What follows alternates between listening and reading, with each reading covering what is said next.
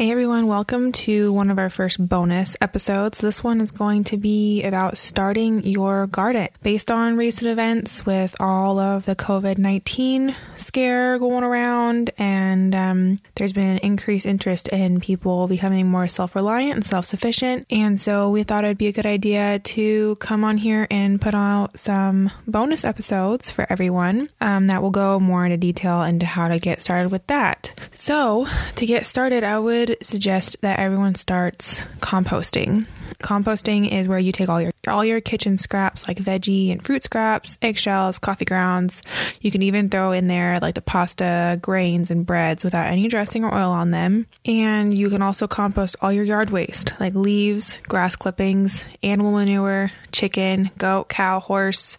Guinea pig and bunny manure are different in that they can be added straight to your garden beds, but all other animal manure has to be composted for at least 6 months or it'll be too hot, which means that all the nitrogen in the manure will burn your plants. You can also compost hay and straw as well. You can compost all non-glossy newspaper, cardboard, toilet paper, and paper towel rolls. And if you used unbleached paper towels, you can toss those in too. You can even start collecting scraps from friends and neighbors, family, because you can never have too much compost. And compost is about maintaining a ratio of browns, your carbon sources. Those would be the dry leaves, wood chips, shredded paper, non-glossy newspaper, non-glossy cardboard, torn up paper towel rolls, toilet paper rolls, straw and hay, egg cartons, and the breads and pastas. Those are all considered browns. And then your greens, which are your nitrogen sources, those are like your food scraps, your fruit and veggie scraps, your coffee grounds, coffee filters, tea bags, eggshells, grass clippings, manure, and you can even do weeds without seed heads. The reason you don't want the weed seeds is because then they will spread when you spread your compost. If you get really good at composting, you can start composting weeds with seed heads on them, but you have to make sure that your compost gets hot enough to kill off those weed seeds. So until you get more comfortable and you get more advanced with your composting skills, I would recommend leaving those ones out. If you have chickens or you have goats, you can give your weeds to them and they will take care of those for you. Now, if you listen to episode 2 of the podcast, I talk about how I use a method called Bokashi composting. And this is really nice, especially if you live in like an apartment or maybe you don't have a huge yard and you have neighbors nearby. The nice thing about Bokashi composting is most of it is done inside. Now, I need to specify that when you have your Bokashi bin, you fill it with scraps, you put your Bokashi brand on your scraps, it ferments it. That is called pre-compost. So that will not turn to soil, but it conditions the scraps. It helps them break down faster so that when you do put it in your compost bin or a garden bed, it will break down so much quicker.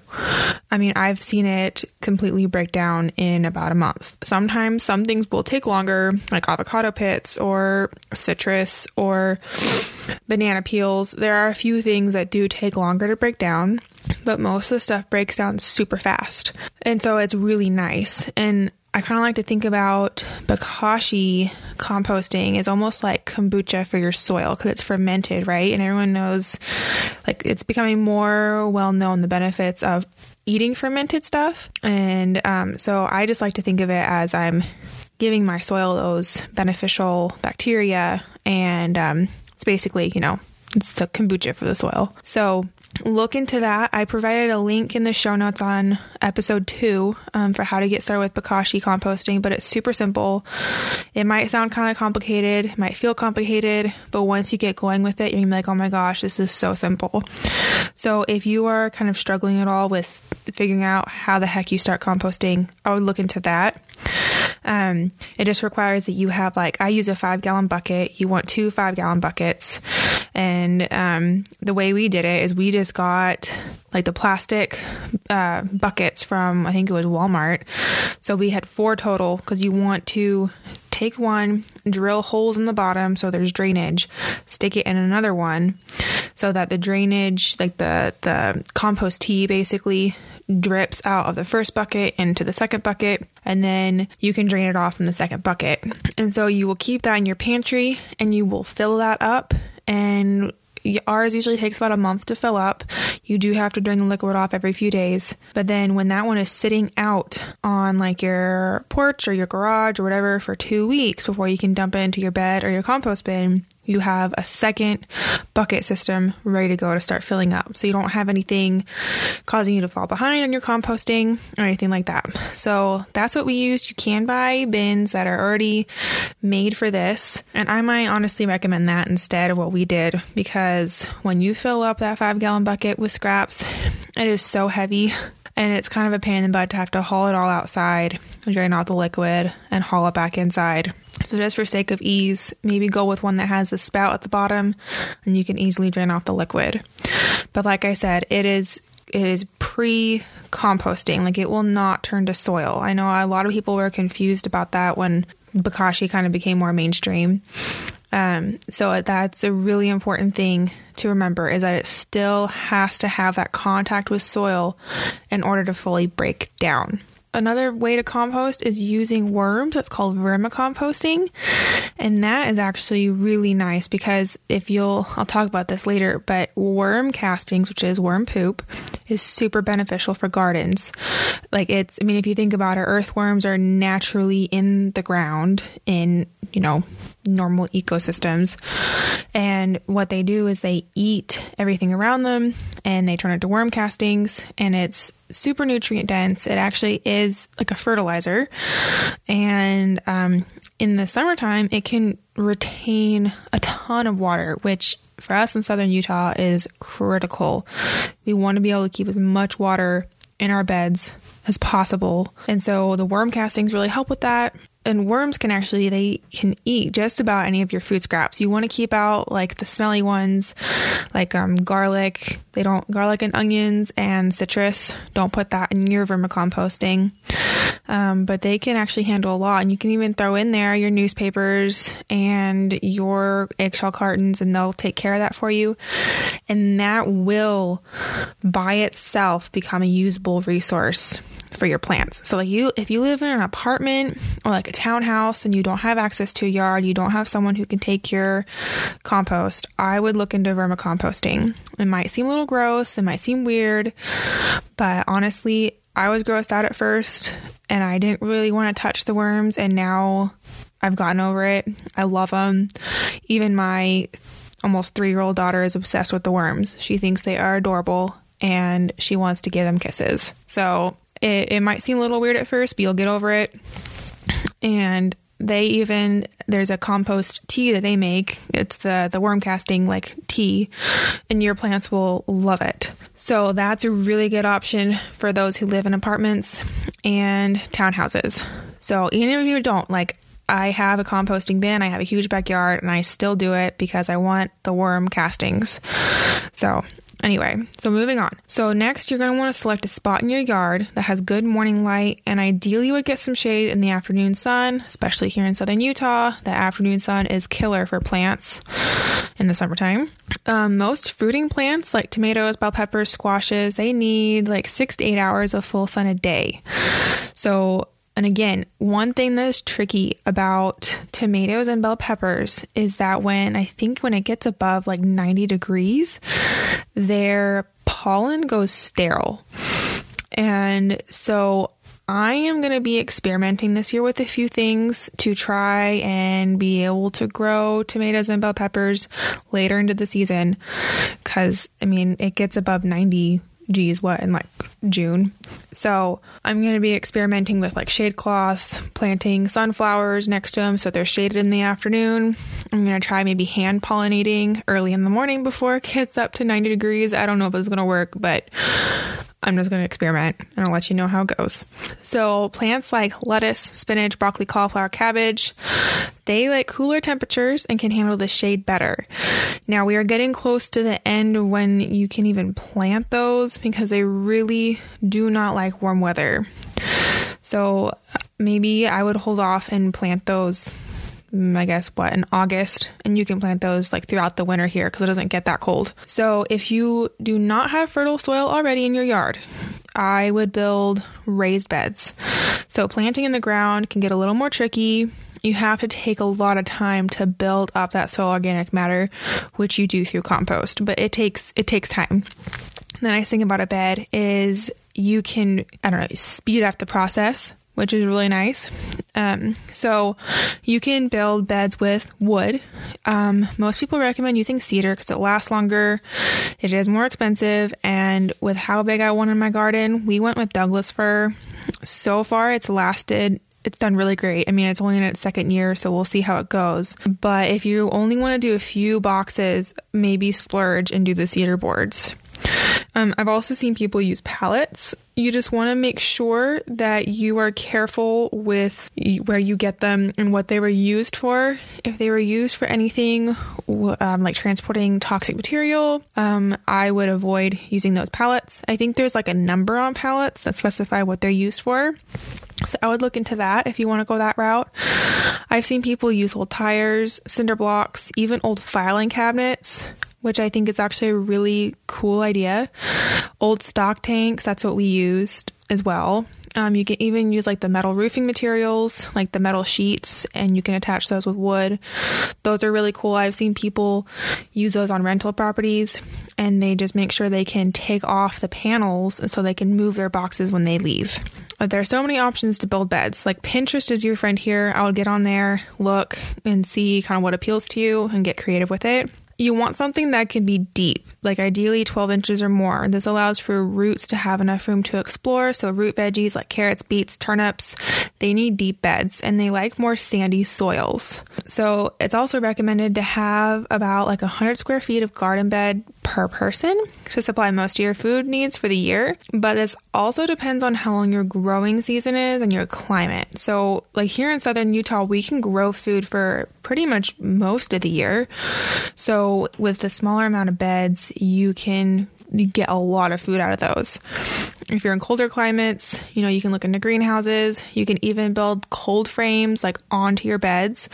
You can use like old windows for that. You can get really creative. Okay. Oh, one thing I want to add about the compost pile. So if you end up building a bin outside, we have a 3-bin system, and each bin is like 3 feet by 3 feet. And so once I have one bin filled, I can move on to the next bin and the next one. And by the time my third bin is filled up, the first one should be ready to go in the garden. And I'm like, we have chickens, we're getting goats. I knew I needed a large system to handle all the manure, all the food scraps, everything. If you don't have all that, you probably don't need as big of a system, but I wanted to, have enough to handle all that I needed to handle. Once you do have your bin outside, you will want to turn it every 3 to 4 days to allow oxygen in. And I just use my shovel. It's a workout. I go in there, I shovel it all around so the oxygen can get in and help with the decomposition process. And then you want to keep it moist. So I will take my hose and I will spray it down before I turn it. And then after I turn it, and maybe when it's really hot and dry, I kind of have to keep like spraying it down, then turning it, spraying it down, because it needs to be moist to keep decomposing. You want to have it be like a wrung out sponge. That's how you can gauge the moisture level. And if it is breaking down properly, that compost will feel hot. Like especially like when you turn the pile and you stick your hand into where it used to be the middle of the pile, it will be hot. Even in the wintertime, when you turn your pile, you can see steam coming off of it. It's crazy. So that's really important to remember. Now, if it becomes stinky, that usually means you have too much greens. And then if it won't break down, you have too much brown in your bin. So just remember that. All right. Once your beds are built, layer the bottom with newspaper cardboard, again, non-glossy, and that acts as your weed block. And then you soak it with water. And then after that, like we added layers of browns and greens to create a sheet mulching effect. And all those layers will decompose over time and they'll release nutrients as they decompose. So like you could do leaves, manure, hay, compost, like you can mix it up. If you go on Pinterest and look up sheet mulching, they have a lot of diagrams and instructions for all that. Then once you do that, we added like 6 inches of soil to the top. And so soil can get pricey. See if you can find like a bulk source for it. This is also something to be aware of. I would be cautious about where you source your materials from, just because if people use like weed killers, like the toxic weed killers and pesticides on their yards or hay that they feed their animals, those can take years to break down. And that can end up in the compost and it can affect your plants. Like even if hay is sprayed and the animals eat the hay, those chemicals can still be in their manure. Like that has caused a lot of problems for farmers and growers and all that.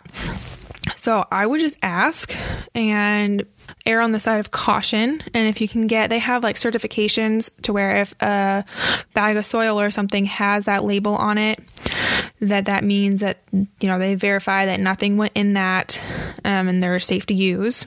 So I would just ask, be cautious. But I would just remember that like most of the conventional chemicals that are used, they are biocides, and that means that they kill biology, and you need biology to have healthy soil and healthy plants. Okay, but enough of that. Once you fill up your beds, you want to top it off with about 1 inch of wood chips, because this is going to keep your soil moist. It's going to retain that water, which you need, especially here in southern Utah. It gets hot. So like if soil gets over 100 degrees, which they easily can here in the summer, like plants will go into survival mode. So you need to make sure that you can keep your soil as cool as possible. And 2 great ways to do that are covering with wood chips and then making sure like you do not have bare soil. So like that's where planting things really close together is nice, because it will keep your soil a lot cooler. Because soil microbes, they can also die when it gets over 140 degrees, which can easily happen to bare soil on like a 104 degree day. So you need to protect your soil. So next, I would make a list of everything you want to grow. They have lists of how much is recommended to plant per person. So I would just, really be honest and think about what's your family going to eat? How much do you want of it? I'm attempting to grow all the food for a year. So I'm going to preserve it, can it, and have it for the wintertime. So I have to grow a lot of food. So that is really important and to think about. And I am going to be doing what's called succession planting. So that means, like, for instance, say I need 40 tomato plants for the entire year to have all the tomatoes I need. Instead of planting 40 tomato plants all at once, I'm going to divide that up and plant 10 tomato plants 4 times throughout the year. So that, and you can do that with basically every single crop. Like with corn, I'm doing 5 plantings of corn. So it just makes it seem a little less insane. So that way I don't have to feel like I have to go plant like 100 different things at the same time. I divvy it up and divide it at different times throughout the year. That also makes sure that you have a continual harvest, which is awesome.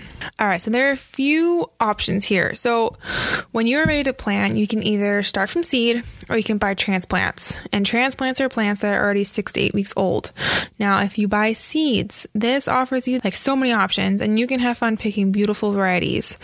But starting from seed, if you are a beginner, this is your first time gardening, it can pose challenges because that's a whole learning curve in and of itself.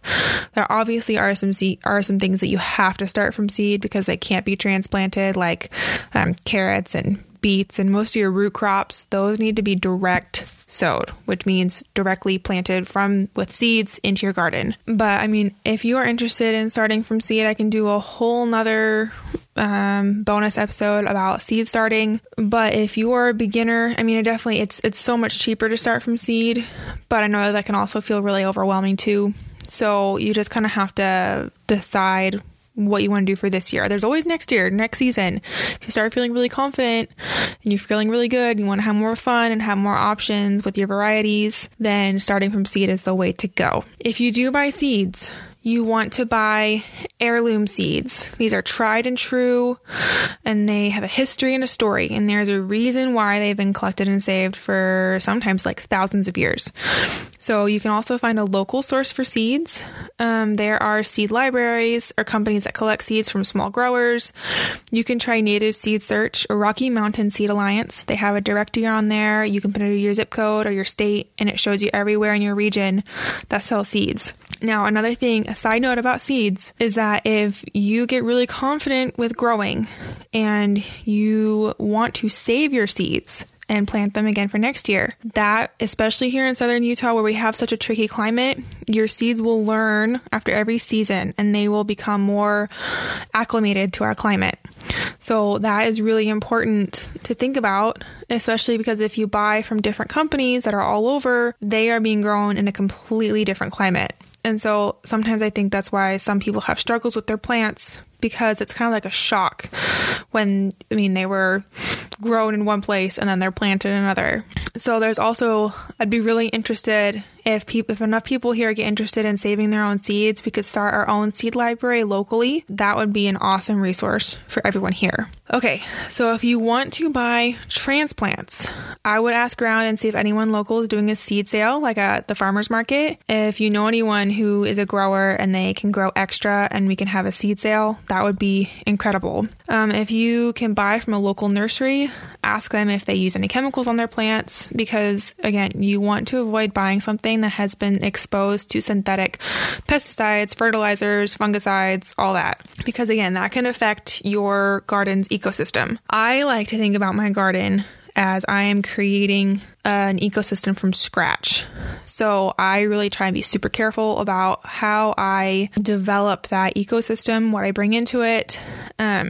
So that is why I say this. So you want to try and buy organic transplants if possible. All right. So once you figure out what you want to plant, one thing that is important to consider is companion planting. Now, I love companion planting. I think it is incredible because basically, I need to specify this, that when you start a garden, like I said, you are creating your own little ecosystem, and that can take time.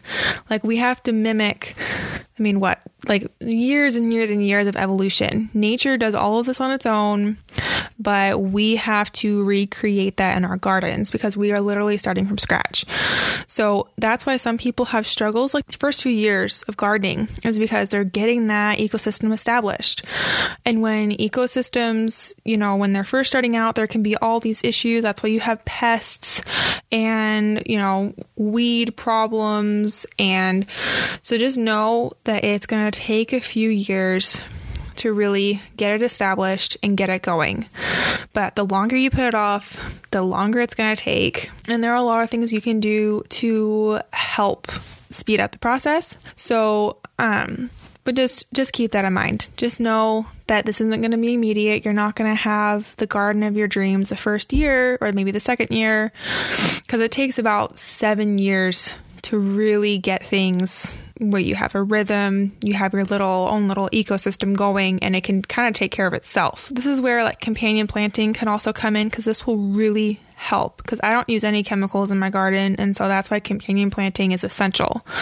So that is when you are putting certain plants next to each other, and it helps deter pests, attract beneficial insects, and sometimes they can actually improve the flavor of each other. Basil and tomatoes are two that are supposed to help each other taste better. So for example, this year I'm planting oregano, chamomile, and nasturtium flowers around my cabbage, broccoli, cauliflower, kale, and that will help deter the harmful pests and attract the beneficial insects that can keep those pests away. So that's one thing I like to think about. If you get your garden going and you see pests, you see a bug like aphids, instead of thinking, what can I use to kill aphids?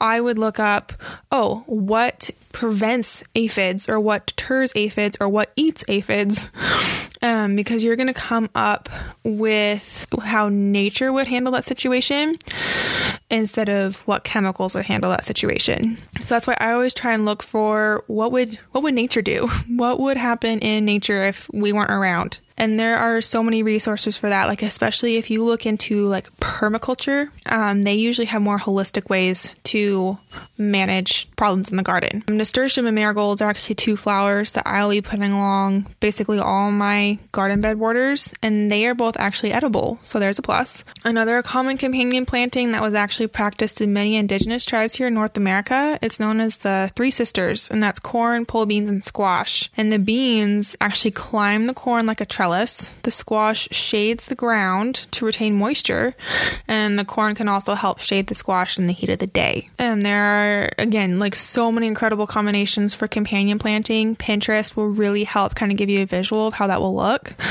This year I'm actually going to be trying borage and calendula around my tomato plants, and the borage especially is supposed to help deter tomato hornworms, which if you've ever grown tomatoes before, those things are crazy and they are huge and they can destroy your garden, your tomato plants. Okay, so moving on.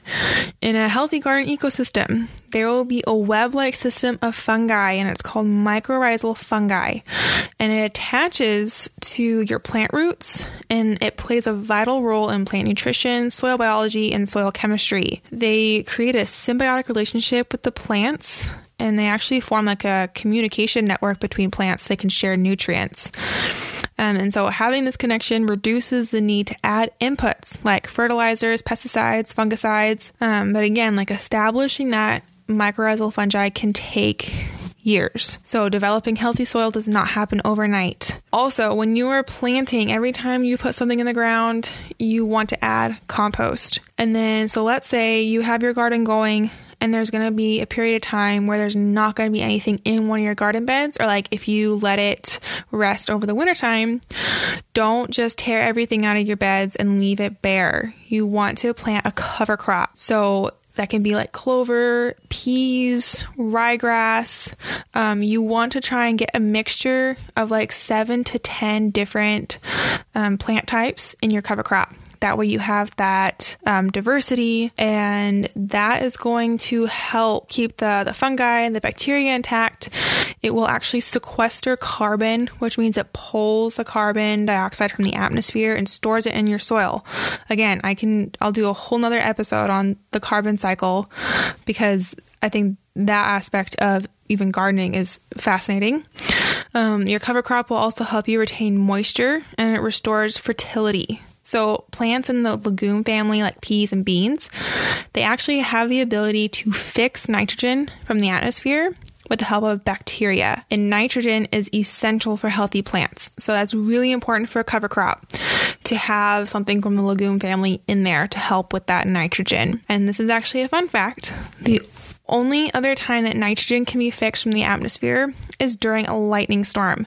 Lightning actually converts atmospheric nitrogen to nitrates, which is brought down by the rain and can be used by all plants.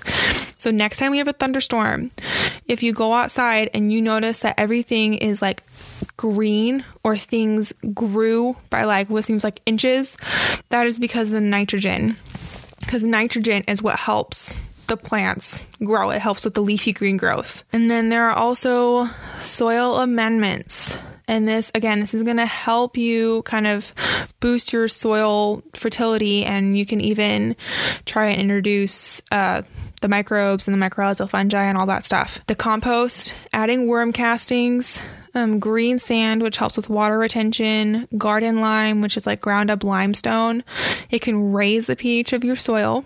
That's one thing you need to think about, is if you need to get your soil tested to figure out what your pH level is, because plants can be sensitive to that. The garden lime also supplies calcium. Rock phosphate is a natural untreated source of phosphorus and calcium. And this year I tried using BioLive. It's an organic fertilizer derived from marine byproducts, and it's actually infused with beneficial microorganisms that encourage expansive root systems.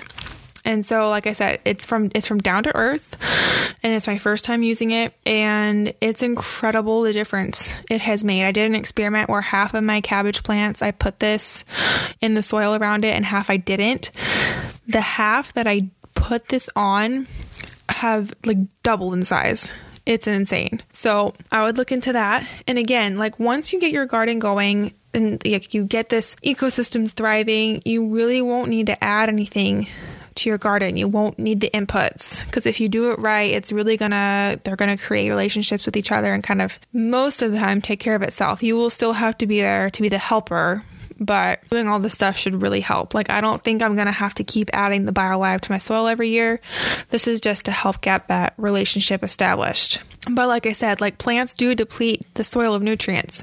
So that's why the cover crops, adding the compost, it will help maintain the nutrients in the soil. And also, when your soil is getting healthy, a good way to test it out is if you can dig in there, pull out a chunk of soil, and you want it to look like chocolate cake, and you want it to smell sweet. And if you can find earthworms, that is a good sign that you're on the right track. Okay, guys. Well, that is it for today's bonus episode. This was a little longer than I was expecting it to be, but I hope that you found this useful.